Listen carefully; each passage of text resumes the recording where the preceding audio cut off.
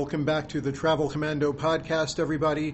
Today, my buddy Chris is going to be interviewing me about my trip to Egypt.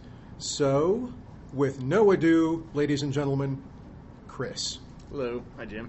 What's up? Hey, not much. Thanks for having me. No worries, man. Thanks for doing this. I appreciate it. Very well. Can't wait to post this one. And in closing, I'd like to say... We're done. Let's get started. Let's get out of here. All right. So, Jim, when you go to Egypt, what airline usually takes you there? I flew on Emirates from New York, just JetBlue across the U.S. to New York. Mm-hmm. And then Emirates for the big hop across. Okay. What class did you fly? I flew Emirates Economy. You recommend that for such a long flight? Yes and no. I had, obviously everybody thinks of Emirates as being a super luxury carrier, and usually people are thinking of Emirates first class or business class, right? With the seats that convert into beds and all of that. I didn't have any of that. Emirates Economy was, a little bit better than standard U.S. economy flying, I would say. It certainly upgraded from that experience. Yeah. But as far as did I have the Emirates experience, I would say what I had was a little hit and miss. My first flight from New York across the ocean was on on an A380, and that was a really great plane. A lot of really great technology, everything nice and new. Comfortable flight. I like the way they have I don't like the cycles on which they run it, but they have the whole light dark cycle program to get you to sleep when they want you to sleep. Yeah. And they've got the situation going where the ceiling looks like Starfield and all of that. It's a very upscale experience for coach or economy flying in that sense. But overall, my experience was really hit and miss in that first flight, again, was on an A380. The crew was superb, really what you expect from the Emirates propaganda, right, or the advertising, rather. Top-notch service. I do feel like they could have brought the bar cart around a little more for such a long flight, but, I also realize, the country of origin for that airline and that there are religious considerations and that maybe you're just not going to see the bar cart that often. Yeah. I never did try to call for a drink. I probably could have. Not that big a deal. I did some commuter flying while I was over there, though. I had a couple of commuter flights, and those were, at best, just average flying experiences. A little bit disappointing, in fact. And they were on 777s, and that plane just didn't compare. So that was a real letdown. And then when I went to the airport to fly home after all that time over there, I was so stoked to know I was getting back on an A380. I was going to have that experience on the way home. And my first major disappointment was when I got to the airport and I was going to be flying back across the ocean on a 777. Oh, no. And then it was not a good experience, among other issues. And I typically don't tend to cry too much about this type of thing. And there's a particular motivational podcast out there, and I know the people behind that podcast would jump all over me for even saying a word about this, but when you're on a 15-hour flight, 17-hour flight, with an airline that has touted itself as being a luxury airline in every way, and which has touted its entertainment system as being untouchable by any other airline in the world and absolutely the best there is, and that entertainment system crashes a few hours into a 15 to 18-hour flight, and you can't sleep, that's a really difficult thing to accept, right?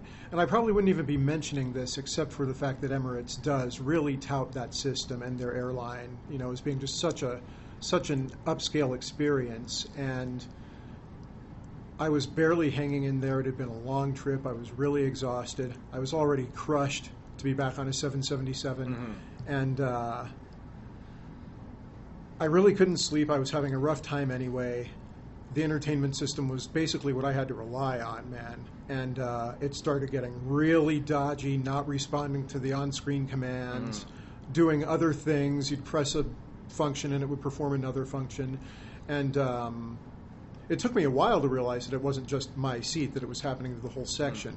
And right about that time, the time I had that realization, a flight attendant noticed that we were all aggravated and came over and reset the system, which took like an hour, and it never reset properly. And I had a miserable flight home, and a big part of the reason for that was the situation with their ICE entertainment system. And again, I hate to grumble about internet or movie access on the plane, but that situation flight. was bad. Yeah. Yeah. And I didn't, I thought about writing the airline about it, or, just if nothing else, not seeking compensation, but to let them know, hey, this was kind of major, and you might need to redo some electronics on this plane. But I never even wrote them. I just had such a bad taste in my mouth, I wasn't even sure if I would fly them again after that. Yeah. So my advice to people would be, if you're going to fly Emirates, hope you're on an A380 and hope that the entertainment system has been maintained. Okay, good advice. Good advice. Let's see. So, when you actually got there, where did you wind up staying? Well, I stayed in Giza for the first 6 days, and I recommend against that. Yeah. Don't stay in Giza for 6 days. Oh, what's up? It's desolate, and other than visiting the pyramids and the Sphinx, there's really nothing to do unless you're volunteering. Yeah. And you should know that if you're directly at the site, if you're directly in proximity to the pyramids or the Sphinx, your accommodations are likely to be quite humble, and you're going to get hassled by locals all the time. There's going to be the "do you want a taxi" guy. There's going to be the shopkeeper rules that street. Everybody with a shop in the area is going to try to get you to come in, and they're going to try hard. And each of 10 different guys is going to wear you out, trying to get you to use them as a guide to the pyramids. People are going to yell across the street at you. So they know you're a tourist, and they're trying to make some money. Oh, yeah. Let me tell you what getting there from Cairo was like. Sure. That is the single most adventurous drive I've ever taken in my lifetime. First of all, as I'm coming out of the Cairo airport, this guy starts shouting at me that he's my ride, right, inside the airport. And so I go over there, and it turns out I've just fallen for the first scam, right? He's not my ride at all. He's just a guy hawking taxis, and you hear the pronouns you and me, and you think the conversation's about you and this other guy, and it's not. It's about somebody trying to scam you into a $500 taxi ride or something like that. But I got past that, got by him and all that, and got outside. And emerging from the Cairo airport, if you have a ride waiting for you, is like walking onto the red carpet at the Oscars, right? There's this barricade across the street, and just hundreds of hired car drivers and guides and stuff, all with signs and waving signs and shouting people's names. It's like, let's make a deal, right? That's kind of what it reminds me of, too. And I finally... there should have been just flash cubes going off in this crowd, but they were there for a different purpose. And I finally found my guy, and super guy. His name was Ibrahim. Shout out to Ibrahim. It's my driver for the hotel. Had my name on his card, and we matched my ID and his little information packet and all that. And we hit it off right away. Had a great time even just walking to the car. Got out onto the road. Was approaching sunset fairly late in the afternoon. And I took my first picture in Egypt about 3 minutes after leaving the airport and getting on the road, because I knew I was in Africa, right, in a very foreign environment. It was quite obvious. And there was a Pink Floyd sticker on the back of the car in front of us, so I had to get a picture of that. And pretty quickly the situation degenerated in some significant ways. The infrastructure in that area is not strong. Mm-hmm. The infrastructure, including the roads, and gosh, man, just stuff had just crumbled and fallen apart. Buildings just lying out in the road, never been cleaned up, right? People just immediately develop a habit of starting a route around stuff that falls into the road. Yeah. And all the barricades in the middle of the roads were crumbled and lying in the road and stuff. And traffic was utterly lawless. Okay, no conditions applied. It was definitely every person for him or herself. Yeah. And there were people walking in it. even on the Just freeway. on the street? Really? Yeah, it was so crazy, man. Just on the highway, just people crossing, just walking through traffic, and there were animals. I mean, it's kind of hard to describe. It was like P.T. Barnum took acid and his head exploded onto the wall, yeah. and somebody took a photo I of think I'm it. getting a and- picture of it here. yeah, it was so hard to describe. Not good, Yeah. but Yeah. fascinating. Mhm. Okay, and there's a language of honks. Mhm. Each different type of vehicle has its own vocabulary. You know, I started perceiving this, and then the cabbie explained it all to me. And it's like at all times he was trying to do 55 and can only do 8, Mhm. right? Just crazy and, of course, hot. And after we'd been out on the road like 15, 20 minutes, the sun started setting.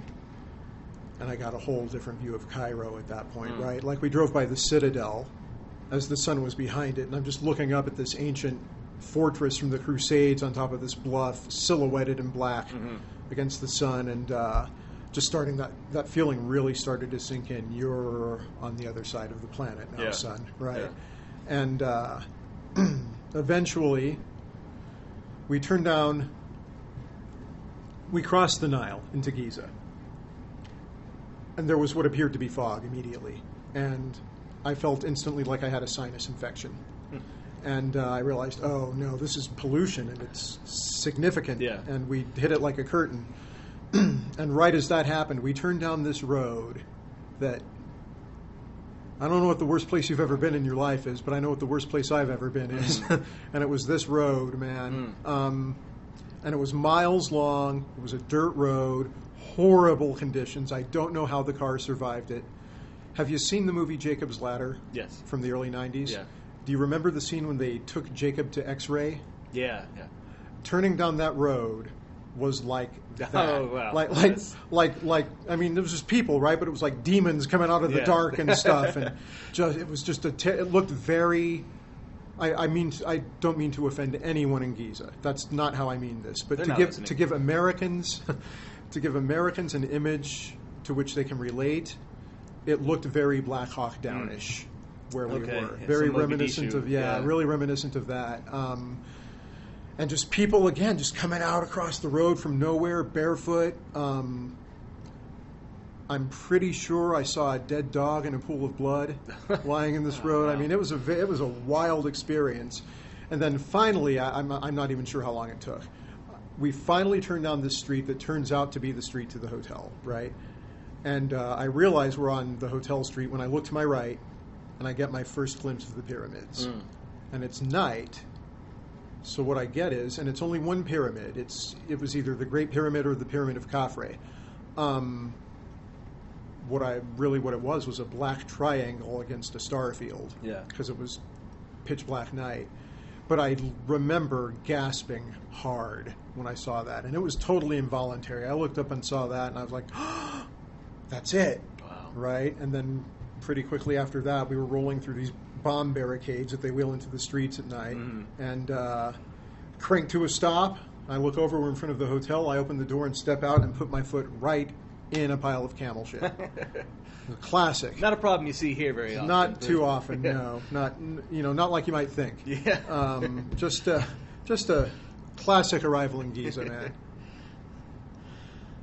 So you've described it as desolate, polluted, poor infrastructure, and people are trying to scam you. What's the trade-off for that? Well, the trade-off for that is the unbelievable, awe-inspiring experience of waking up in the morning, throwing open the curtain, and seeing the pyramids and the Sphinx right there. Yeah. Right there. That's what you think of when you think of Egypt. Yeah, immediately in front of you. That's the trade-off. And of being able to go up and hang out on the roof of the hotel and look at the pyramids and the Sphinx. And I'll talk about the pyramids for a minute.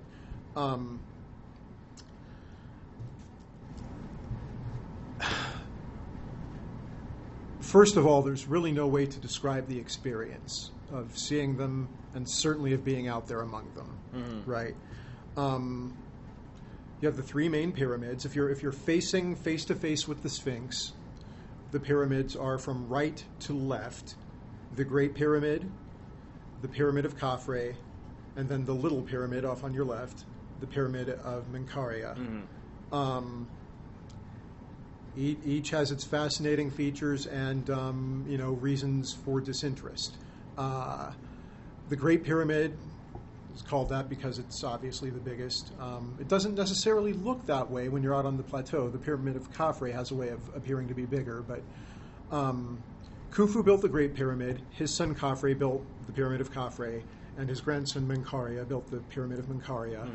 Mm-hmm. The Great Pyramid, again, the biggest by far. There have been robberies. There's an entrance open on one side of the pyramid that you can climb up to and go into the pyramid.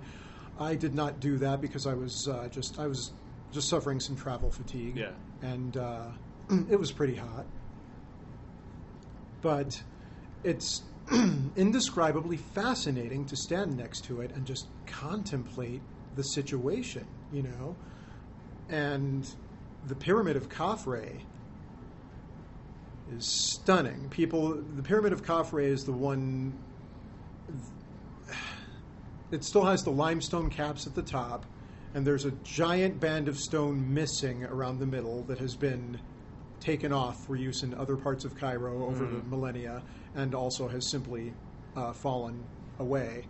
And I don't know why, but my greatest fascination is with that particular pyramid. Part of it is because it has the causeway running all the way out to the Sphinx, and part of it is because you can kind of just see the history of it, where there's still the capstones, and then the missing layer that was removed for use, and then the lower layer that looks like the other two pyramids. Yeah. You can't really say for sure whether that was ever covered in capstones or not.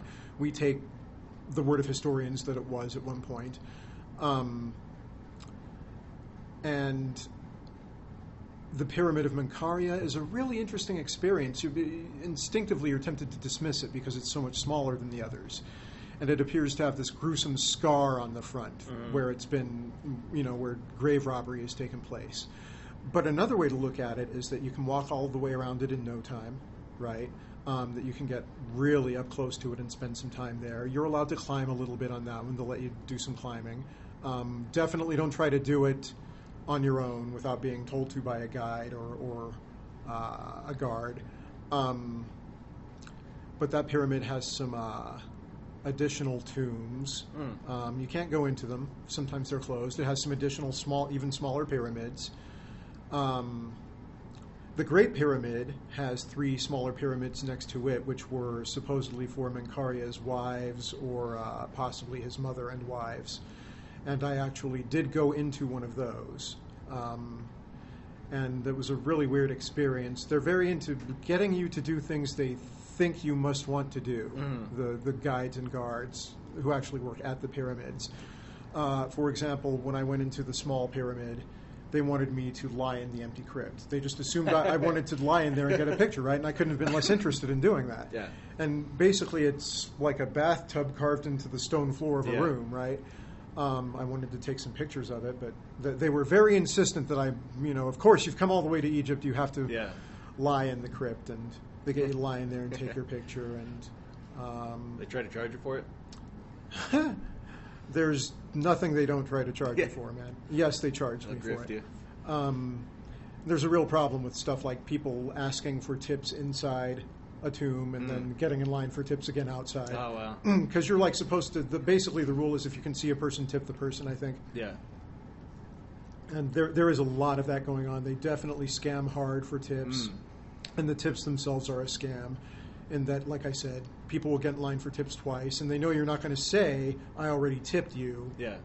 Because then everybody's going to say, well, how come I haven't been tipped twice? And they have a very complicated game going on. Yeah. Yeah. How much do you typically have to tip, or are you expected to tip in these situations? Ridiculously more than you expect. Really? Yeah. I would expect it to be cheap. That's a stereotype. Yeah. A lot of little money goes a long way. And I tip well in general, and when I go do something like that, I feel like I tip very well. And they wanted 3 to 5 times what I would ordinarily tip. Wow. Yeah. And if you want to, Let's talk hard dollars. How much? here's the best hard dollar example I can give you. It's hard to say really about the guys taking you in and out of the tombs and Yeah. stuff because it happens too quickly and it happens a lot. But first of all, don't go near a camel if you don't want to spend all the money you have. Okay. That's a very good piece of advice for people going to Egypt. And they're going, here's the thing, you're going to listen to this advice, you're going to try to take this advice, they're going to get you on a camel. Okay, and it's probably going to happen more than once, no matter how hard you try to resist it. Yeah. They're going to find a way to make it happen. They're going to get you next to a camel, thinking you're not getting on it, that you're just standing there for somebody to take your picture. Somehow they're going to do something to get you on a camel. And then the guy who minds the camel is going to say, he'll take pictures of you with the pyramids and the Sphinx in the background, right? Awesome. Fantastic. Yeah, sounds great. And in my head, he doesn't mention a charge, right? So in my head, I'm thinking, okay, I'm going to tip this guy really well for doing this, right? And he took me around and took several pictures, and I start to notice he's walking the camel a little further away from the road with each rotation to take a picture, Oh, wow. right? And this is how the scam works. They get you away from the road out into this really rocky area where you can't possibly jump off the camel, even if you wanted to jump off a camel, which you don't because you're 15 feet in the air, right? And he takes all the pictures and stuff, hands you your camera back, and then tells you what it's going to cost to get off the camel. Oh, wow. Yeah. And it's $80. And you're not just going to jump off this thing. No, you couldn't if you wanted to. Yeah. And it's $80. Oh, wow. Yeah. And I was Such a thinking, specific amount. yeah, and I was thinking, oh, this is awesome. I'm for sure going to give this guy $25 when I Yeah. get off here, right? Which would have been pretty generous in a lot of places. And they will tell you, this didn't happen on this occasion, but they will tell you, you need to tip more. You need to tip more. And they'll tell you like how much your tip would equate to in the U.S. and all this stuff. It's an interesting Yeah, it scam. sounds like they've got it down, though. They know what they're doing. Oh, they totally do, dude. Yeah. They're experts at it. There was one point at which I was out on the plateau with a guide one day. By the way, take a guide. Don't hire the guys at the fence. Okay. We'll get into more of that later. Hire a guide before you go, a professional guide. We passed an American or Canadian couple that had somehow managed to get out onto the plateau without accompaniment. I don't know how they did it. I'll never understand how they did it. They make that impossible for you. But this couple asked my guide how to get somewhere on the plateau, and my guide told them, and immediately this guy rode up on a horse and told him off in Arabic. Okay, this guy assumed I knew no Arabic, of course. Yeah. And he told him harshly in Arabic, you know you're supposed to tell them they have to have a guide. And my guide just basically, waved him off. Yeah. Basically, kind of a fuck off kind of situation. Because you absolutely are not required to have a guide. Yeah. It's another, there are a few negative aspects of doing this particular adventure, and this is one of the most negative, Yeah. the way these guys behave at the pyramids. And if you manage to get out there without a guide, which you're going to have to fight to do in all likelihood if you can even do it, somebody's still going to try and pin a guide to you. I guess to a point they have to have people out there to prevent tourists from just doing what they want and screwing stuff up, but nobody's doing that. Yeah. They need to do a better job of it. There's just so much to see out on the plateau that's what these people need to be focusing on, not getting your money. Yeah. They need to have a pay scale, I think. As far as so much more stuff out there than you would ever think, there are hundreds of structures out there. It's not just the pyramids and the Sphinx. There's all kinds of stuff out there. We do not know what this looked like back in its day, okay? But it was incredibly impressive. Right next to the Great Pyramid is the Solar Boat Museum. Archaeologists actually dug up the solar boat that was buried to carry Khufu to the afterlife, and they've just kind of built a climate-controlled shell around it. And they charge a small additional admission, and it's essentially a solar boat museum, but it's really an exhibit, Yeah. right? And let me offer this to the listeners. If you're interested in seeing it, and your guide tells you there's no need to pay to see that, there's a copy in the Egyptian Museum. The copy is like 4 feet long, okay? So if you're interested in seeing the solar boat, tell your guide you want to pay the few extra bucks and see the solar boat. I saw, believe it or not, there's an area called the Panorama on the plateau, which, you know, as the name kind of implies, is elevated a little bit above the plateau and allows you to look out across it. And you can see all 3 pyramids from there and take amazing photographs. It's where they have you do all the goofy tourist photographs, like making it look like you're spinning the pyramid with your fingertip, and, you know, they have you hold your arms up and they hold a rock in front of the camera so it looks like you're military Tourist pressing a stuff, boulder yeah. and all that kind of stuff, you know. But my first or second trip out to the Panorama was interrupted by a motorcycle rally. I couldn't believe what I was hearing at first, right? Because I was turned away from the pyramids talking to my guide, and I thought, is that hundreds of motorcycles in the distance, right? Because there's no mistaking that sound, you know? And I turned around, and there was this, you know, it was pretty far from where I was, but I could see it was quite an enormous chain of bikers coming up between the pyramids on the road. And I looked at my guide, and he was like, yeah, they do this once in a while. And so I took it in as part of the experience, right? And watched this amazing bike rally come across the Giza Plateau through the Sahara, up between the pyramids, up behind me and up, parked all around me on the Panorama, and I went and checked out all their bikes. Super cool bikes, by the way. And this is something they do, I think it was every other month or something like that. They have a Pyramids rally, which on one hand seems inappropriate, but on the other hand, I have to say, being there for it was really, really cool. You know, it was a unique experience. I won't have that again. Yeah. You know? That's awesome. Not something you think about. No. Never would have occurred to me. And neither would this. If you want to know what kind of money there is in soccer, check this out. Out behind the pyramids, not too terribly far from them, there was this white bubble on the desert floor. And I had the impression it was a new dig, a new archaeological dig, and that structure was to protect it. And that's what somebody told me as well, just someone on the street in Giza. Well, it turns out that's not what was going on. That structure was huge. It was much bigger than it looked. And I have some photographs of it that I can put online in association with the podcast. There's an Instagram page, folks, Travel Commando. It was a structure built to enclose a private party at the pyramids for a soccer team. Oh, wow. That's what kind of money there is in soccer. And again, it was out of place, but it was only there for like a day and a half of the 6 days I was there. And, you know, what an interesting experience to have been there to see it and see him take it down and realize what it was there for. And I'm sure they watched the Sound and Light show from it at night. And let me say a few words about that.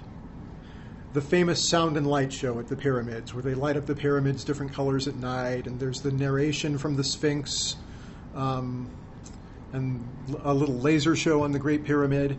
I'm not going to say don't go. If you want to go see it, you should go see it. But I am going to warn you that it's pretty cheesy, okay, very dated, and even in its era, even when it was new, it was pretty cheesy. If you've ever seen the James Bond movie, it was either The Spy Who Loved Me or From Russia with Love. There's a scene set at the Sound and Light Theater, and I always thought it had been cheesed up for the movie. No, they just filmed it as the show was going on, and it really is that cheesy. Hasn't been updated since? No, Okay. no, and that's all I'm saying, is it needs an update. They definitely shouldn't do away with it. It's a good thing to have at night, and it's a good way to bring in income. Believe me, I stayed across the street from the amphitheater. It's full every night, 4 or 5 shows. Yeah. But it does need an update, yeah. And it's also a little weird going out onto the plateau to the pyramids, and you come around the corner, and there's a giant bank of colored lights there that's used for the show at night. And the show is so low-tech that those lights aren't even what gets used all the time anymore. I'm pretty sure there were times the illumination was provided by headlights from cars that have been driven out onto the plateau. So, again, you know, enjoy the show. It doesn't cost a whole lot to go. But expect it to be kind of cheesy. Okay. And the narration is just very stodgy, old school narration. I've been here for 5,000 years. I know what Cleopatra looked like. And it's actually a very interesting narrative, but it's done in a very off-putting way. Yeah, it sounds like it. Did you take any side trips from Giza? Yeah, I did. Sure. Let me think for a second about what order things... I think my third day there was the first side trip, and I went to Memphis, where Menes founded the first unified capital of Egypt in 3100 BC. Now, again, it was a good and bad, positive and negative situation in that, okay, Memphis is an interesting site. There's not a whole lot left to see, but what is there is pretty fascinating. But the drive out to Memphis and then beyond that, Saqqara, is where I saw the first... There's a lot of poverty in Egypt, okay? Yeah. Giza's very poor. But I saw the first really shocking poverty driving out to Memphis and Saqqara. Describe that for me. What was that like? Mothers walking with children through trash on the side of filthy roads, picking out pieces of food to eat. Kids trying to eke out an existence between burning piles and fields of trash. And like you're driving along Dream Egypt, right? You're driving along this canal with reeds growing out of it,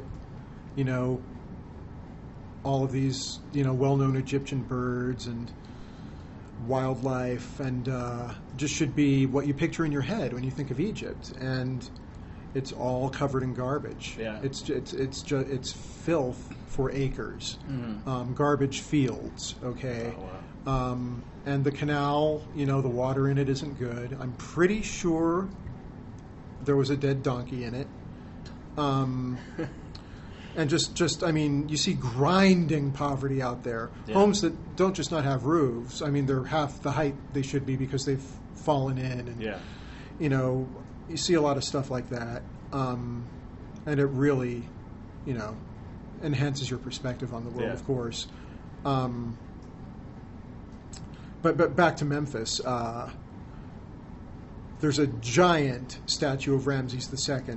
And by the way, if you ever go to Egypt, you're going to hear about Ramses the Great for days. And then if you go to the Egyptian Museum and see his little itty-bitty mummy, it's going to be weird. Ramsey the okay? Tiny dude. Oh, wow. But anyway, there's this Colossus of Ramses at Memphis. An inscribed stela has been set upright at the site. I can't remember what it says on it, but it's very well inscribed. There's a sphinx there. I don't want to give it all away because, again, there's not that much to see, but what is there is worth it. There are some souvenir stalls, but as opposed to the situation you'll encounter in Giza and at the pyramids, the souvenir vendors are typically pretty gentle, especially if you're with a guide. Yeah. And then from Memphis, we went to Saqqara, and I was very stoked about that. I'd wanted to go to Saqqara for decades, right, for years and years and years, to see the Step Pyramid of Zoser, supposedly the oldest stone building on Earth. And it is fascinating. Saqqara is such a fascinating site, and in some ways it's more fascinating than Giza. The entrance hall, okay, the site, the Step Pyramid and the entrance hall and some of the other buildings were designed by Imhotep, the Egyptian architect. And one of the most fascinating features about visiting this site is that when you go through the entrance hall, you're passing between rows of columns, but they're still attached to the walls. The columns are carved out of the walls because people hadn't figured out yet how to make the columns separate from the walls. Oh, that's interesting. Okay, or how to build them in place. They had to carve them out of the wall, and that's mind-blowing to see. And yet the work is as high quality as we could do today. It's such a bizarre contrast, man. And they're at Saqqara, there are hieroglyphs all over everything. Okay? the outside of places, the inside of things. No hieroglyphs at Giza, and Saqqara is much older. So you would think it would be the other way around, right? That it would develop from no writing into writing everywhere. It developed the other way, and no one knows why. Oh, that's interesting. It's fascinating. So the Egyptian culture, as it aged, they stopped using hieroglyphs around what time, do you think? Well, it would appear around the time of the construction of the Great Pyramid, but we don't know that for sure. And one reason is that the fact that there are no hieroglyphs in use at the pyramids doesn't necessarily indicate that there were no hieroglyphs in use. They may have just stopped using them on public buildings, right, at that time. I don't know. I don't know if the answer is no. Okay, I don't recall going over it at the Egyptian Museum. But it is a fascinating occurrence to think that, especially when you see it, and I'll talk about the Tomb of Teti in a minute. When you see something like that, and then you see Giza, which is much newer and much more vast, and there's no writing, it doesn't make sense. It's counterintuitive. I went into the Tomb of Teti at Saqqara, and there's a video and some pictures on my Instagram. First of all, I had to back down the stairs into the place. It's not exactly stairs. It's more like 2x4s nailed to a wooden ramp and called a ladder. Yeah. Okay. Went down it backward. I'm down in the tomb with 4 or 5 other people, and the guardian of the tomb, the custodian of the tomb, right? Everything is covered in hieroglyphs. Every surface. The sarcophagus is still in there with the lid pushed to the side. The ceiling of the tomb is peaked and covered in either stars or starfish. I'm not sure what they were, but it was super, super cool and interesting. I was curious about all of it, of course, but I didn't speak anything like enough Egyptian to cover it with the custodian, and he didn't speak any English. Unbelievably, there was this little petite, awesome woman from New Zealand in the tomb at the same time I was, and she was completely fluent in Egyptian. And so she asked all of my questions to the custodian, who translated, and then translated his answers back for me. And that's just one of those great travel experiences that I'll remember for the rest of my life, right? But really just an amazing tomb, and yet the pyramid above it has turned to a pile of sand. It literally is like a 30-foot high pile of sand that you could walk over and just scoop up hands full. It's that loose. Wow. Yeah. But the tomb, perfectly preserved. Oh, that's interesting. Yeah. And also, of course, like 45 degrees cooler I bet. than it is outside. So you try to spend as much time down there as you can, but they kind of know what you're doing too. Yeah. You know, so if you want to spend some additional time down where it's cool and out of the sun, be prepared to tip extravagantly to get that. Okay, good advice. Good advice. That's what I'm picking up from this. Is you need to tip a lot. Yeah, do be prepared for that. Yeah. But also just be, and I'm seeing a lot of stuff that isn't great, right? That's not positive, like about all of the poverty and trash lining the roads and canals as you go out to Saqqara. You are going to see a lot of, what people in the United States would call third world type conditions. Yeah. And what I would encourage you to do is, soak it in. It's still worth going to Egypt and seeing these amazing sights. Yeah. And, just maybe learn that you have it better even than you realized you had. Yeah. That's all. Always good advice. So out of all these places you visited, did you have a favorite site? Yeah. The Sphinx. Okay. Why so? Describe that. And that's it's the cat-looking structure with no nose, famously, right? Yeah. Okay. Man's face, lion's body. Yeah. Cat-looking structure, that's accurate. It's a cat-looking structure. Yeah. From now on, that's how I'll describe it to people. Keep it in a big old cat building. Loose parlance. The Sphinx is astonishing, man. Really? It's just... There is no photograph that does it any justice. What about the size of it? How would you describe that? It's much bigger than you think it is. Really? Yeah. I believe, about 300 feet long. Oh, wow, wow. For non-Americans, that's a football field. Or for Americans, I guess. Gosh, man, you feel the weight of it when you're standing next to it, you know? Yeah. And it looks so much the same and yet so different from every picture or piece of film you've ever seen. First of all, there's a lot more color left on it than you would think. There's a lot of red on the Sphinx and pink, and it's painted details, mostly on the head. That's the original paint? Yeah. Oh, wow, they didn't restore it or anything. No. And just standing there, having just come out of the Temple of the Sphinx and walked onto the causeway to Khafre's pyramid and turning right and seeing the Sphinx is one of the best moments of my life. Yeah. It's already a peak experience when you come out of the temple onto the causeway and Khafre's pyramid is straight out in front of you, elevated a bit.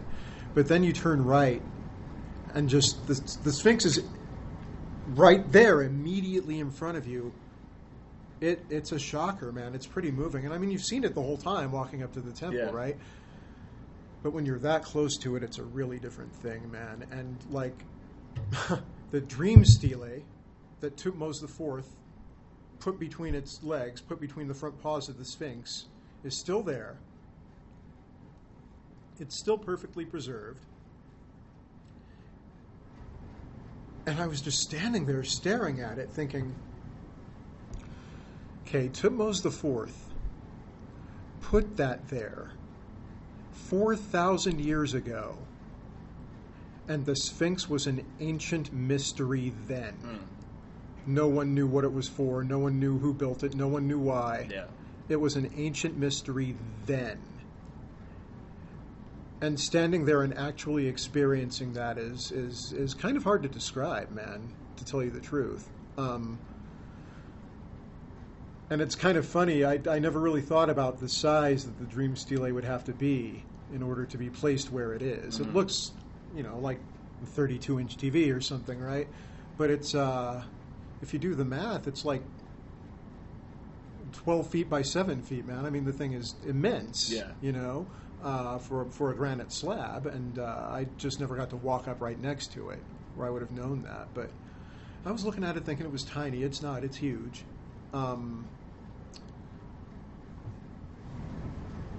It really is kind of hard to put the experience of the Sphinx into words. The temple of the Sphinx alone, before you even get to the Sphinx itself, is wild, just crazy. You think about how long ago, in the most recent time, it was built. And what you're seeing just doesn't make sense. If you consider the idea that we may not know how old the Sphinx is, and that this stuff, for all we know, might have been built 10,000 years ago. I'm not asserting that to be the case. I'm saying think about it when you're standing there, right? Then it gets exponentially more interesting, right? Because of the construction.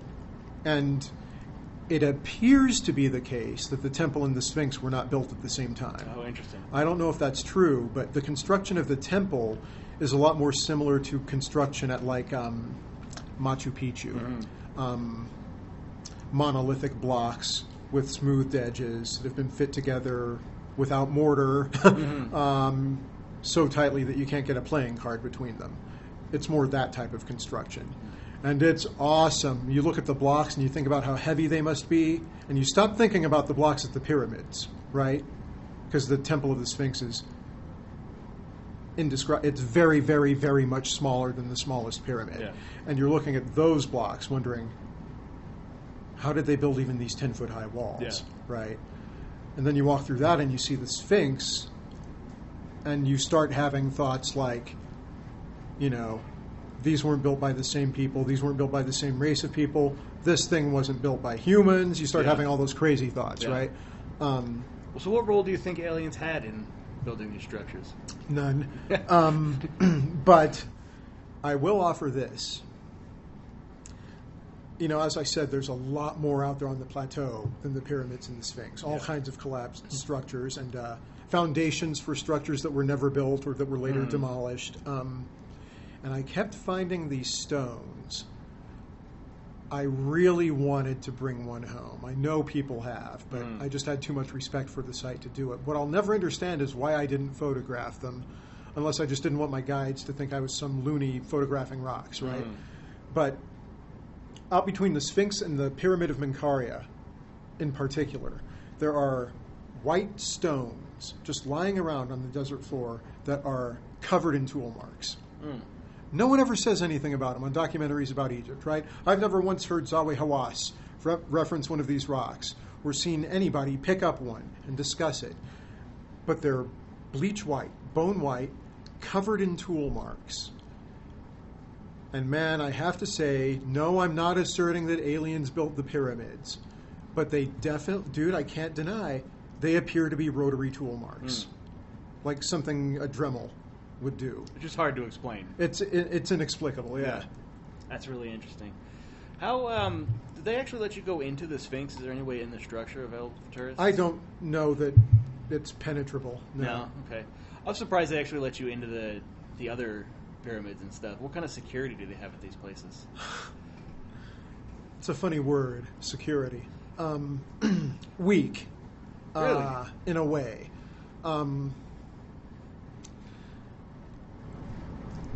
At the actual entrances to the tombs, I don't recall seeing security. There probably was a guy at each one, but the only people I recall seeing were the people I'm calling the custodians, who controlled your ingress and egress, right? Who essentially were there to get tips. Yeah. Okay, I don't know what other purpose they really served, except taking your picture inside the tombs, right? I don't recall there being a whole lot of security at each respective pyramid or at the Sphinx. Like I said, there probably was a guard or two. The security is on the perimeter of the site, and it's armed guards in white shirts. They're called the tourist police. They are, supposedly there to protect tourists in the event that an act of terror or an uprising or a riot or something like that occurs. Really, the protection the tourists need there is they need somebody they can go to and say, hey, get this guy to leave me the fuck alone. Yeah. That's the protection the tourists need. So as far as security protecting the site itself, once you're inside, I don't even really know how to address that, man. It seemed nominal to me. I was surprised there wasn't more vandalism and garbage. That's what I was going to ask, yeah. But apparently a lot of the vandalism or graffiti or anything you see is done by locals. Oh, really? Actually, yeah. And I would see like a pile of cigarette butts here or there, something like that. Like maybe where kids had been hanging out at night, or maybe the custodian hadn't seen anybody for 6 hours and had just been smoking the whole time. It's hard to say. I don't quite know what protects the pyramids and the Sphinx from any given tourist.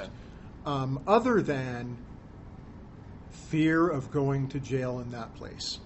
Okay, that might be a strong enough motivating factor. That might be all there is. They take that seriously there, I'm sure. Well, it's not so much that. It's that once you're there, you would take not wanting to go to jail there pretty seriously. And I'm trying to do some research into, and have been trying to, into what role UNESCO plays in that. Because it is a World Heritage Site. And it's a little hard to pin down what role they play. I'm working on it because something needs to give. Because there does need to be security to protect the site, but the tourists need some protection from the scammers as well. Okay. Now we talked previously about King Tut's treasure. What did you think of that? Worth it? Is all it's cracked up to be? It is. Yeah, I was actually surprised by how amazing it was, and I've been seeing it on TV and in magazines and documentaries and all of that since I was like 7 years old, right? And yes, it is that magnificent. I was shocked by it, even having seen it on film my whole life.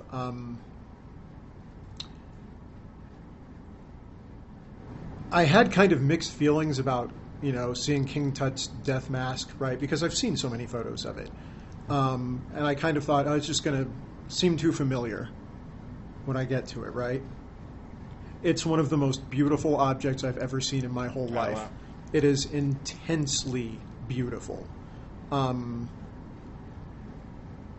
They really, as far as artisans and craftsmen, they really had it going on back in the day. They do their stuff, right? Big time. When you see it, you won't believe it. Well, just describe it. Like, say I hadn't seen it before. It's okay. Had no idea what you're talking about. You've seen Raiders of the Lost Ark, right? Sure. Okay, you remember the idol's head he finds at the beginning? Yeah, of course. I would say it is just like that, 3 times as big, 5 times as beautiful, with a whole lot of color on it, not just the gold. Oh, wow. Extraordinary attention to detail. Very, very, very well made. I have no idea what its financial value is in just gold, but I imagine just the gold value of it is extreme.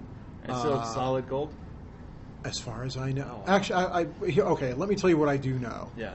I don't know if the headpiece itself is solid gold. I know that it was formed by hammering gold leaf over a mold. Okay. Okay, so I don't know if there's still something under it Mm-hmm. or if it's just a gold mask. Yeah. But if it's not still on a mold, it's 100% pure gold, Mm-hmm. yeah.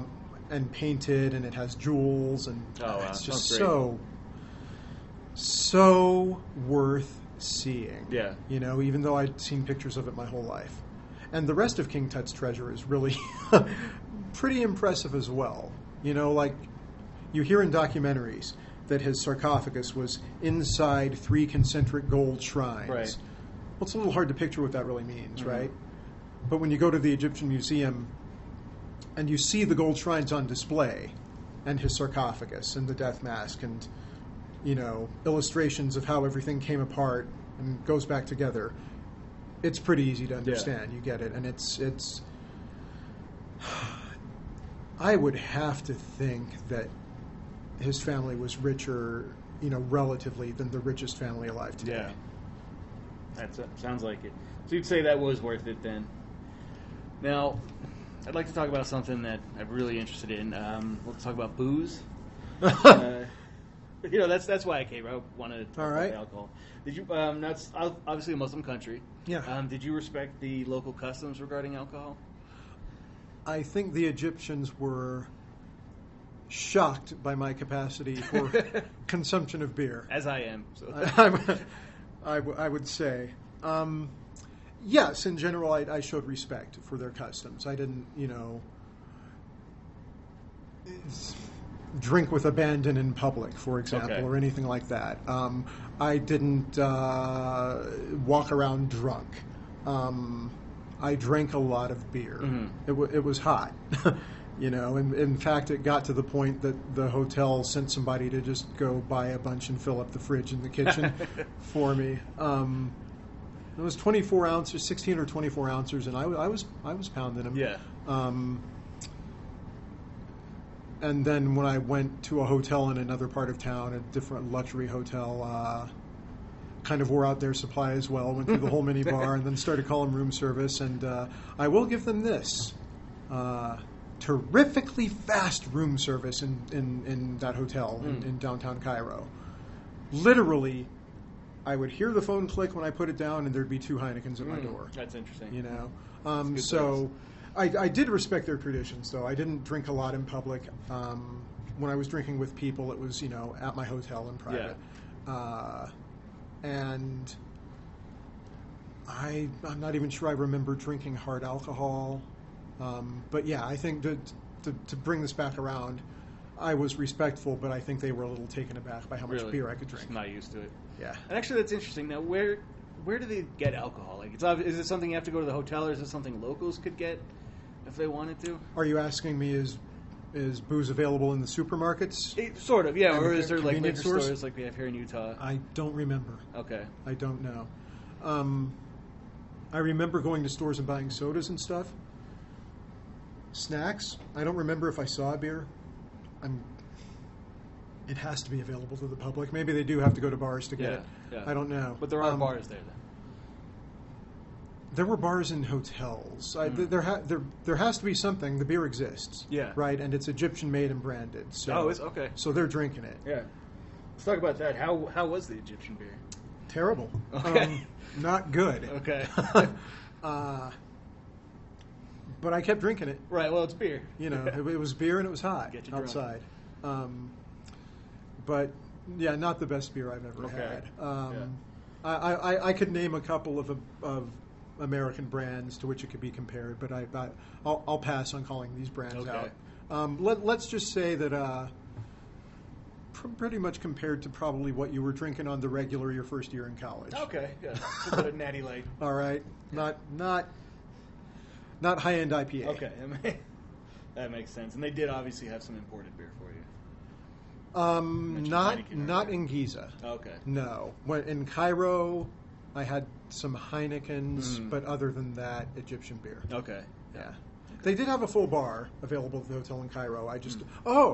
I did have liquor one time. This is, I don't know how interesting a story this is going to be or not, but it's one I enjoy remembering. The first time I tried to get actual booze, anything other than beer, I went to this like British pub type of situation in my bar, and let me clarify, I stayed in Giza the first 6 days in very, very humble accommodations, and then in a luxury hotel in an area of Cairo called Zamalek, which is a very upscale area, completely different than Giza. The hotel is on the street where the embassies are, Yeah. so pretty high end. And I went into this British pub type of gig they had in the hotel, had a few beers and a steak baguette or whatever, and I wanted to order a cocktail, and I was trying to explain to the guy that I wanted a particular whiskey that was on their menu, and he said they didn't have it, and I explained to him, well, it's on every menu in the hotel and on every menu in your Yeah. restaurant. With respect, I think you don't understand me, and you do have it, Mhm. right? And it completely was not a cocky conversation. I was trying to, help Yeah. him help me. And eventually, he just kind of nodded and gave me like a thumbs up type of gesture, right, and went away. And he came back, and he had a glass half full of liquor, and he sat it down next to me. And he went off to another table that had a bunch of people, and he got deeply engaged with them. Mhm. I would have called him back over this, but I just went with it. I poured some water in because I didn't want to drink the whiskey neat, and the water foamed up to the top of the Oh. glass, right? And I was like, okay, what's like I put Alka-Seltzer in Yeah. water, right? I was like, okay, what's this going to be? What's in my glass, right? But I knew it was drinkable. I knew the guy wasn't poisoning me or whatever. So I drank it, and I'd ordered a whiskey, and the guy had brought me Ricard. Mhm. And if you don't know what Ricard is, anyone, it's a licorice flavored aperitif. Okay, it might be a digestif, but I believe it's an aperitif. But it's meant to be consumed in a small quantity right before or right after a meal, Yeah. right? It's kind of like if you were in a bar in Germany and you ordered whiskey and somebody brought you Jägermeister. But there's a gulf between whiskey and Ricard. Yeah. And it was just, I don't know. But hopefully everybody didn't just hate listening to that stupid story, but it was kind of an amusing thing to go through. And just sitting there and realizing, okay, I'm just going to drink my glass and shut up and go back to my room. And Drink your fizzy alcohol. Yeah, and I'm glad not to be surrounded by terribleness. Well, actually, You know. yeah. So you contrasted the places you stayed a little bit. Tell me more about the hotel in, how would you pronounce it? Zamalek? Zamalek? Zamalek? Well, I stayed at a Hilton, and here in the States, it would probably be considered maybe an A- or B hotel. For there, it was high-end luxury. Yeah. Really, just your essentially what we would consider to be your basic hotel room, Mhm. with some higher-end accessories and stuff. Very different bathing situation than in Giza. In Giza, I had a corner shower that was barely big enough for me, and as you can see, I'm not a huge dude. And it had a water tank hanging over it, and when the hot water in that tank was gone, you were done, right? Because it turned ice cold. And I did run it out a couple of times. And I was staying in a Hilton Yeah. in Cairo in Zamalek, and obviously it was very different. It had like a figure-8 whirlpool tub, right? Big comfortable bed, amazing view of the Nile, really high-end pool area, right? Disappearing out over the Nile. If you were in the pool, it looked like you were in the Nile, type of thing.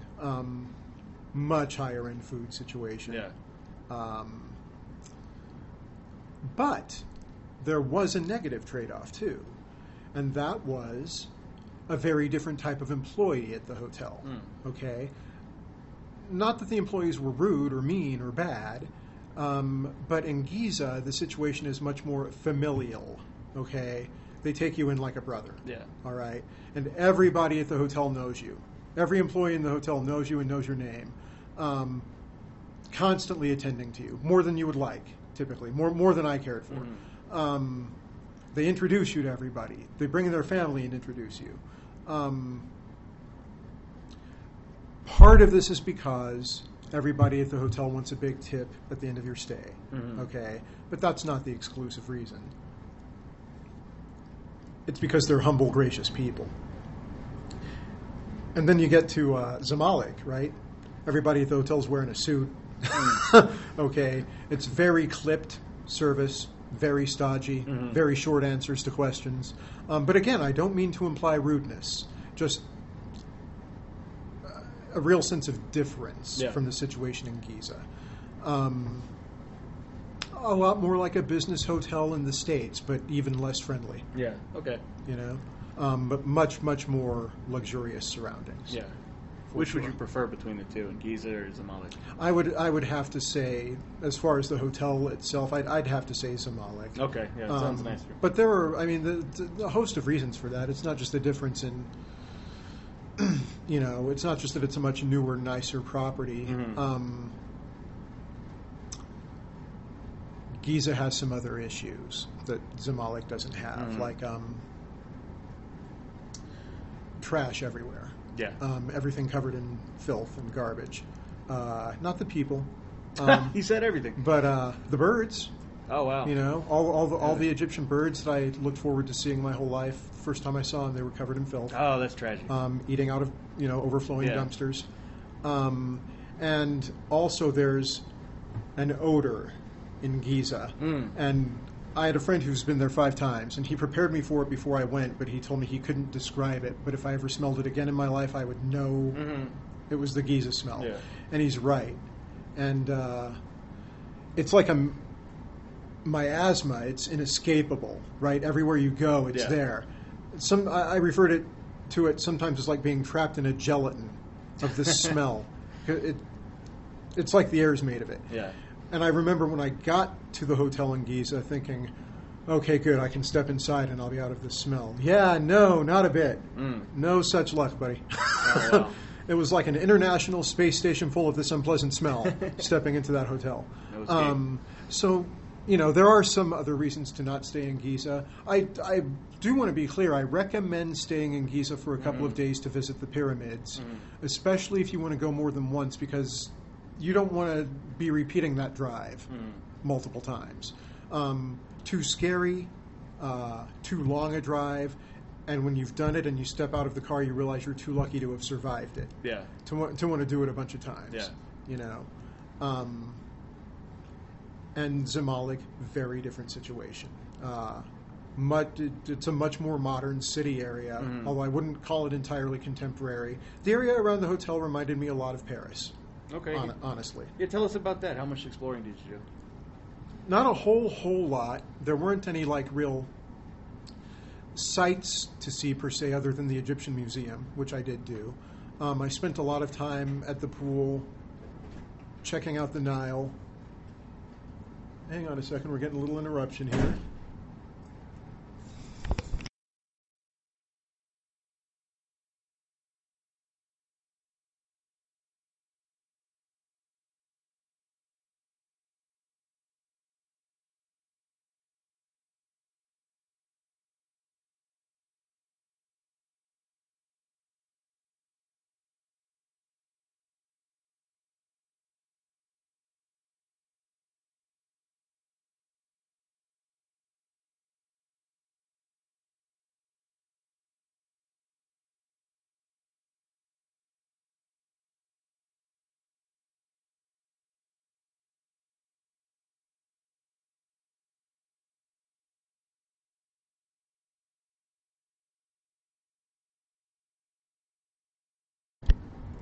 Okay, sorry about that, folks. We just had a little interruption. Going to be a little edit right there.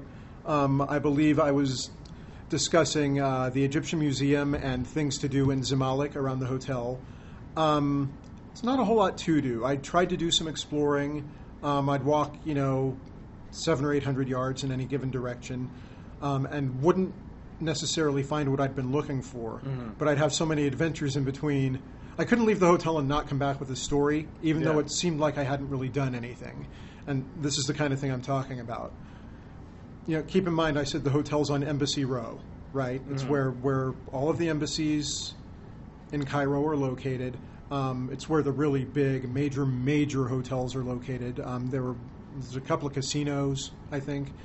And, if you know anything about Egyptian culture, that's incongruous with the surroundings, right? That is for the people who come to visit the embassies. Yeah. I think it was on my first walk away from the hotel. As you're walking down the street, you see guys in uniforms holding AK-47s, right, guarding different places. And one of the reasons I chose Zamalek was that it's known for art galleries, and I really wanted to go explore that. And I saw one across the street from me, and I wanted to photograph the sign because I knew I wouldn't remember the name of this gallery. I wanted to photograph the sign so I could look it up when I got back to the hotel and see if I wanted to go or not, right? And I held up my phone to photograph the sign, and I sensed some movement off to my right. And suddenly I'm just getting screamed at in Arabic, just this barrage of angry Arabic coming at me. And I look over, and this guard has come out onto the sidewalk, and he's holding his AK-47 out in front of him like this, right? Yeah. And he's screaming at me. And I told him, mesh, okay. Basically told him, calm down, we have a misunderstanding. I'm trying to talk to him in Arabic, right? Yeah. And he did kind of calm down. Mm-hmm. To his credit, once he saw I was trying to communicate with him in Arabic and trying to be reasonable and that I was staying calm, he kind of calmed down. And he tried to listen to what I was saying, but I just didn't know enough Arabic to get my point across. Yeah. And I was trying to gesture. I was telling him, I'm taking a picture of that art gallery. I want to know more about it, right? I'm trying to get the point across as simply as I can. He doesn't get it. This guy has a real problem with me having my phone out. Yeah. And so he kind of shakes his AK-47 at me a little bit, right? And kind of, I know what he told me was move on, right? And I essentially disregarded that. I told him, please give me one moment to take the photo, and then I'll go away. Yeah. And I held the phone up again to take the photo, and he screamed at me and shook his AK-47 at me again. And then I understood, whatever he's saying, what he means is, I don't care what you're doing, you can't do it here, right? And I turned around to leave, and then the whole picture became clear for me. I was standing in front of the Iraqi ambassador's personal residence. So, yeah, little adventure just going on a walk, and every time I would leave the hotel, something like that would happen. But I can't say it was a really exciting area. No real sights to see. It was nice to just sit and watch the barges on the Nile. Yeah. And the pleasure craft on the Nile as well. And it just kind of taken the architecture. It's a very obviously different architecture than what's in Giza. And yet I could turn away from these fantastic views of contemporary architecture and see just crumbling slums in Cairo. Yeah. It's very just juxtaposed situations. In fact, on one side of the hotel was my Nile view and a view of a lot of other luxurious buildings. If I walked across the hall and looked out the other side of the hotel, crumbling slums. Oh, well. Yeah. Sounds like that's common in Egypt. That's what you've described every place. There's a real infrastructure problem. Yeah, you don't see that when you see it on TV. They don't really focus on it. Yeah, totally not. Yeah. It's a very different thing, and you certainly don't see the filth. Yeah. Now, Cairo and Giza are not the only cities in Egypt, obviously. Yeah. And a lot of people who were there at the time I went on day trips to Alexandria. Now, that concerned me because this was just a couple of weeks after the Palm Sunday twin bombings, okay? Right. And one of those bombings was in Alexandria. Yeah. They were bombing Coptic churches. and or Christian churches, and everybody was going to Alexandria, and I've always wanted to go, and I passed this time, right? But I kind of wish I'd gone, so I had that city to use as an additional point of comparison and contrast, right? Because the impression I get, and I talked to a few people who had just come back from there, is that Alexandria was pretty clean, pretty upscale, vacation resort type of atmosphere. Okay. Yeah. But I'd have to experience it to be able to say for sure. Yeah. The next trip. All right. Well, thanks for that. Now, a big fear people have going places like that is local food and getting sick. I've heard that it's pretty hard to go places like that without getting sick. Did you experience any of that? Yeah. Okay. I did. I got sick twice. I don't know if it was from the local food or not. I did eat local and American. We can get into that. But I had a round of stomach cramps and vomiting and a round of typical traveler's diarrhea. And what was really interesting to me was I almost made it, man. I almost made it out of Giza without getting sick. I got sick. I was sick my last night and then into my last day. Yeah. I literally was having diarrhea attacks when the cab was coming to take me to Zamalek. Oh, wow. Unfortunately, the medicine that I took, because I took an antidiuretic with me, fortunately it worked pretty damn quickly. Yeah. It took total effect in like a half hour. I didn't expect the stomach cramps. And, only 2 or 3 times in my life have I experienced what I would actually call stomach cramps with diarrhea, right? And this was one of them. It was like when pregnant women talk about contractions, this is what I imagined. And then I'd vomited like 16 times, and I was like, okay, I need to do something about this, right? Yeah. And I went down to the lobby and explained what was going on. And again, like family, and they even brought in people to sit with me. They had me down there in the lobby. They're like, "We'll get you medicine. We'll go get you medicine." I was like, I guess I can go get it, or do what I need to do. And they're like, "No, we'll go get it. Don't worry." And there was a pharmacy right there, like next door. And I was like, okay, cool. And they were like, "Do you need anything else?" Oh, and there was this build-up to getting me the medicine that was kind of humorous, because they were asking me what medicine I thought I needed. And I was trying to explain Pepto-Bismol to them, and yet nothing. Gone. They had no idea what I was talking about. It was like trying to explain rubbing alcohol in France. They think you're trying to get booze. I showed them a picture. After like 10 minutes, I was like, well, I have a smartphone in my pocket. Why don't I just show them, right? And I showed them Pepto-Bismol. Never seen it before. Okay. Right? Had no clue. Yeah. And so finally I just told them, please bring me whatever you would take if you had this problem. Let's just make this simple. And they sent a runner. They said, anything else? I said, probably a thermometer. I probably need to see if I have a fever. Yeah. And so they got me a digital thermometer. This guy comes in the door like 20 minutes later with a little baggie, hands it to the hotel manager. This looked like a drug deal, man. The manager hands him these bills, takes a wad, crumbled up cabbage wad out of his pocket and starts picking out bills and hands them to this guy. And the guy goes away, and they bring me the package, and it's pills and a digital thermometer, right? I figure out real quick my temperature is 1 degree high. And then I try to reimburse these people for the medicine and the thermometer, and they assure me that this is compliments of the hotel. That would not have happened in Zamalek. Yeah. Okay. In fact, they wouldn't have sent a runner for the supplies in Zamalek, I'm sure. I would have had to deal with it on my own. But when things got really amusing was I turned the pills over because they were in a blister pack, not labeled on the front, right? And I wanted to see what they had given me. And I didn't recognize the name, so I looked it up online, because on the package there was so little detail that it made me suspicious. Yeah. I looked at the name of the medicine, and it said, "Available in United States for veterinary use only." Right? Now, I was looking at these pills and looking at this description like, okay. That's why it worked so well. Actually, I forgot. This is what I did. I pretended to take one of the pills and then went upstairs to my room to look up what it really was, because I didn't want to seem like a rude bastard when they'd gone to all this trouble for me. right? And the first thing I see is in the United States, used in veterinary use only. And I was like, and I've got this thing pinched between my lips still, right? And I'm like, okay, well, where am I going to go from here? And I thought, okay, we'll see what the usage is in Egypt or in Europe, right, and in the UK. And I flipped to that over the counter in the UK. Oh, okay. Available with prescription in the rest of Europe. Right. And I was like, okay, this is going to be very, very strong. Yeah. Probably going to have some adverse effects, but it's going to take care of the problem, I'm sure of it.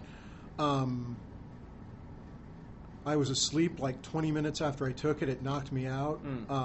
But before that, in that small amount of time, I felt the stomach cramps go away. Right? When I woke up, I wasn't vomiting anymore. They'd been knocking on the door to my room, and I hadn't been responding. Right? So when it said for veterinary use only, I think that was because of the strong narcotizing effect. Oh, yeah. It definitely worked on the stomach cramps and the vomiting. But yeah, I would say especially if you go to Giza for 6 days, which don't, expect to get sick, and certainly expect some traveler's diarrhea. Get some horse medicine. Yeah, take some veterinary medicine. Take a vet with you. There you go. If you happen to be a veterinarian, Egypt's the place for you. You're You don't suffer from a thing. I was really kind of sketchy about the food, to tell you the truth. I didn't know what to expect. And my first experience with an Egyptian restaurant started out sketchy and then got so good. My first experience eating there was actually at KFC. There's a KFC across the street from the pyramids, okay? And I ate there, and it first of all has a very scaled back menu. You're right. Compared to a KFC in the U.S. It has like 6 different items. And I'll remember it the rest of my life for 2 reasons. One is that I reached for my fries, and one of the fries was kind of sticking up on its own out of the basket. And on the tip of that fry sticking up was a winged ant cleaning its wings. Oh, wow. And I remember looking at that going, because I've seen all this garbage and stuff around too, right? And I'm like, that ant's been in that garbage.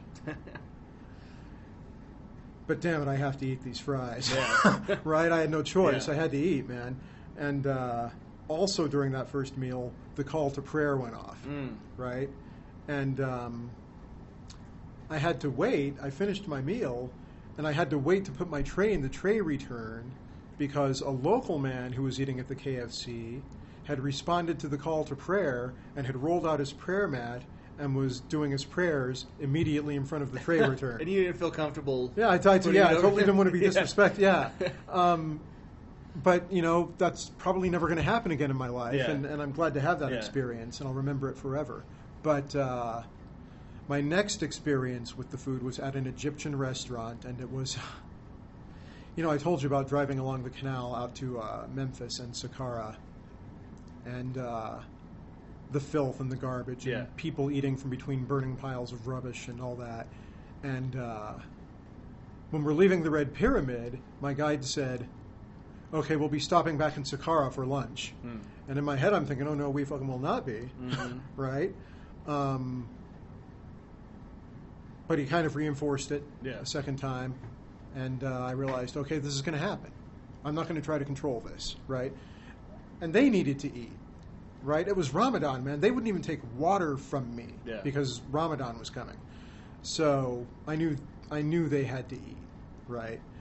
And so I just let it go, and we stopped at this restaurant in just the middle of all the filth, and got out. And the restaurant was kind of a relief, actually. We ate outside under a patio, and it was actually fairly cool. It was much cooler than right outside the patio.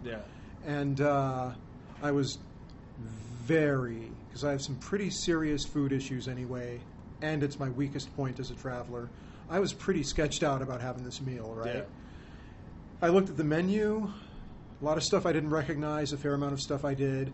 I just decided to go with mixed grill. It seemed safest, and the mixed grill is it's lamb and chicken. Okay. And it comes with a bunch of sides, pickled vegetables, different rices, all kinds of stuff. And the sides were really good. I don't believe I can't think of the name of the dip for the pickled vegetables, but I didn't think I'd like it, and I did.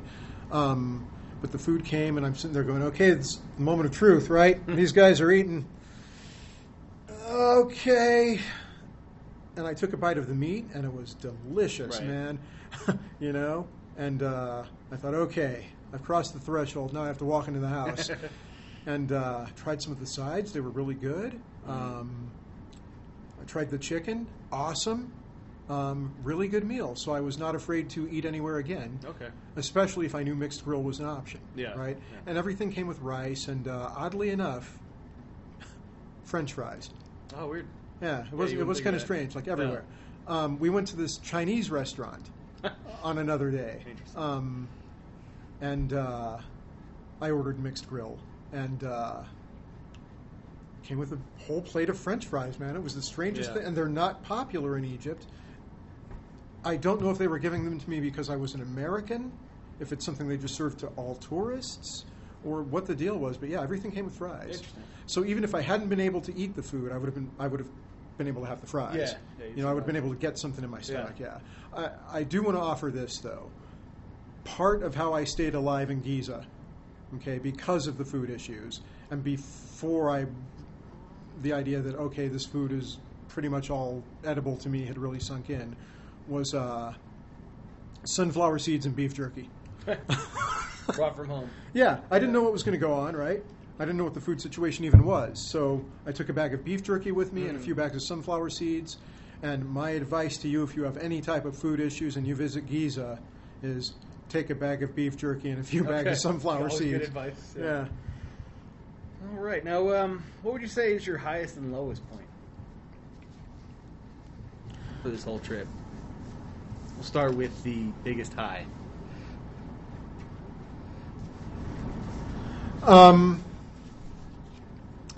Definitely visiting the Sphinx. Okay. Yeah, So that was your favorite I'd city. have to say.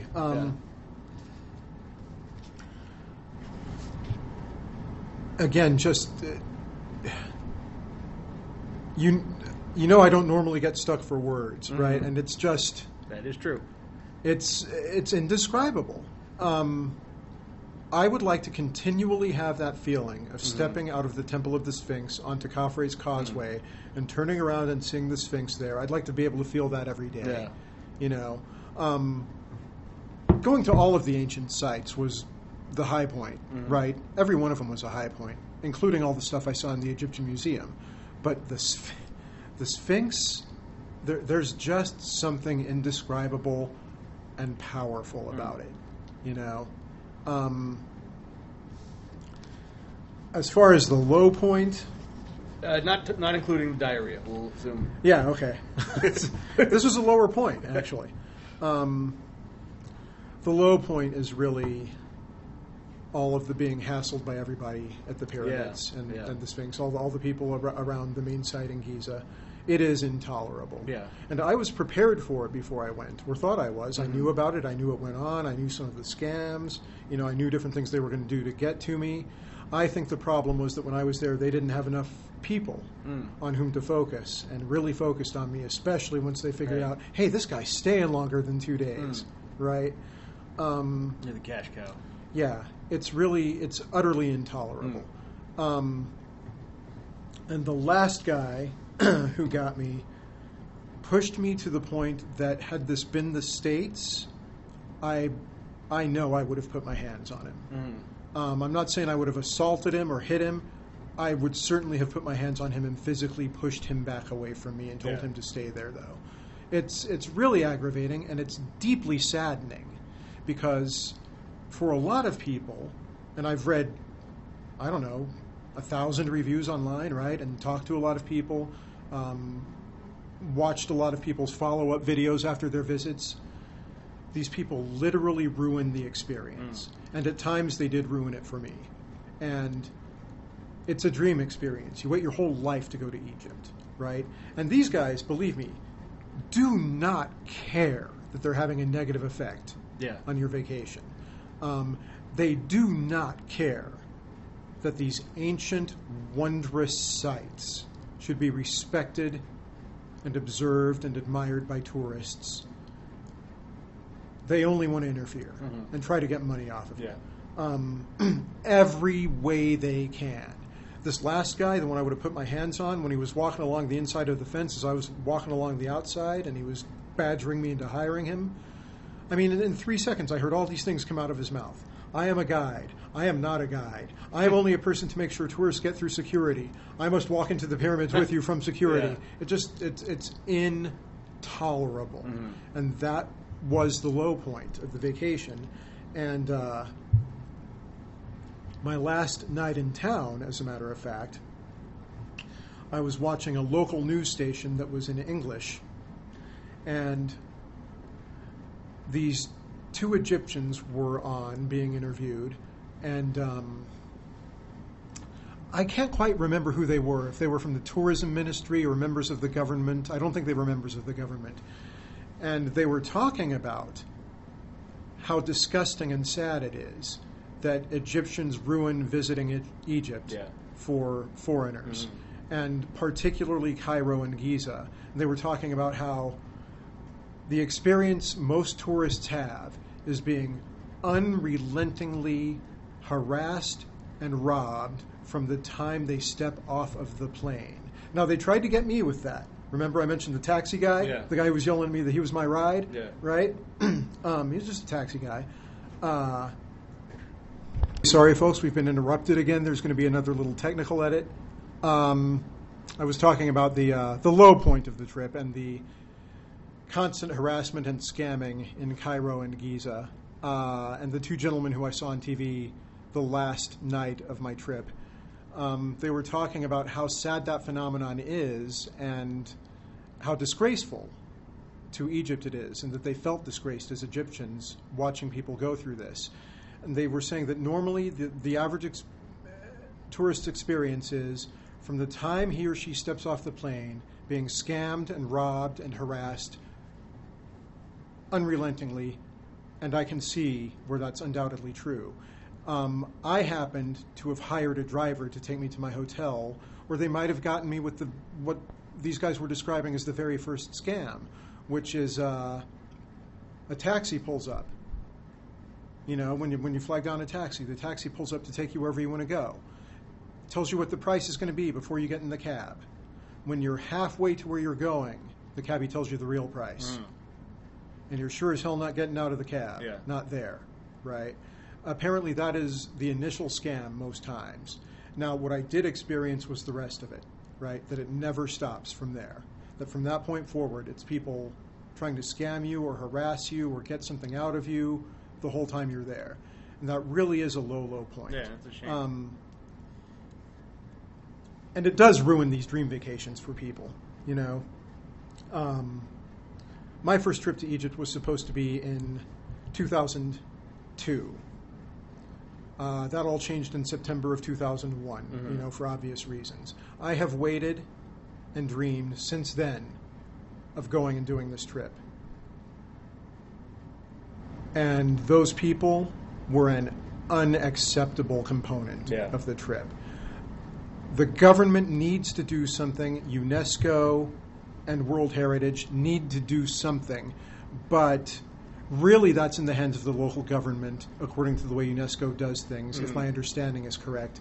And, you know, you realize well before you get to Giza that the government has bigger problems. Yeah. You know, but the government could get a lot of money flowing back into its pockets from tourists by repairing that problem, I think. And I want to be clear, you know, we're about to close out here, but I do want to clarify again. Don't let these things keep you from going. You know, if you want to go to Egypt, if you want to go see the pyramids and the Sphinx, and you want to see Saqqara, and you want to look out over Dashur and see the Red Pyramid and the Bent Pyramid, and you want to go see King Tut's treasure, go do it. Just know that you're going to spend a lot more than what comes off on paper when you add up the costs, because everybody wants something. You're going to be tipping people all day and all night, every day and night. Be prepared for the scamming. It is as bad as you've always heard, but don't let it stop you from going. I definitely recommend going, okay? Go see these sites. And when you get back, publish reviews of everything. You know, do something like what I'm doing. You know, try to let the world know what you encountered when you went there, and hopefully in the end, Egypt will be an even better place. Travel Commando out.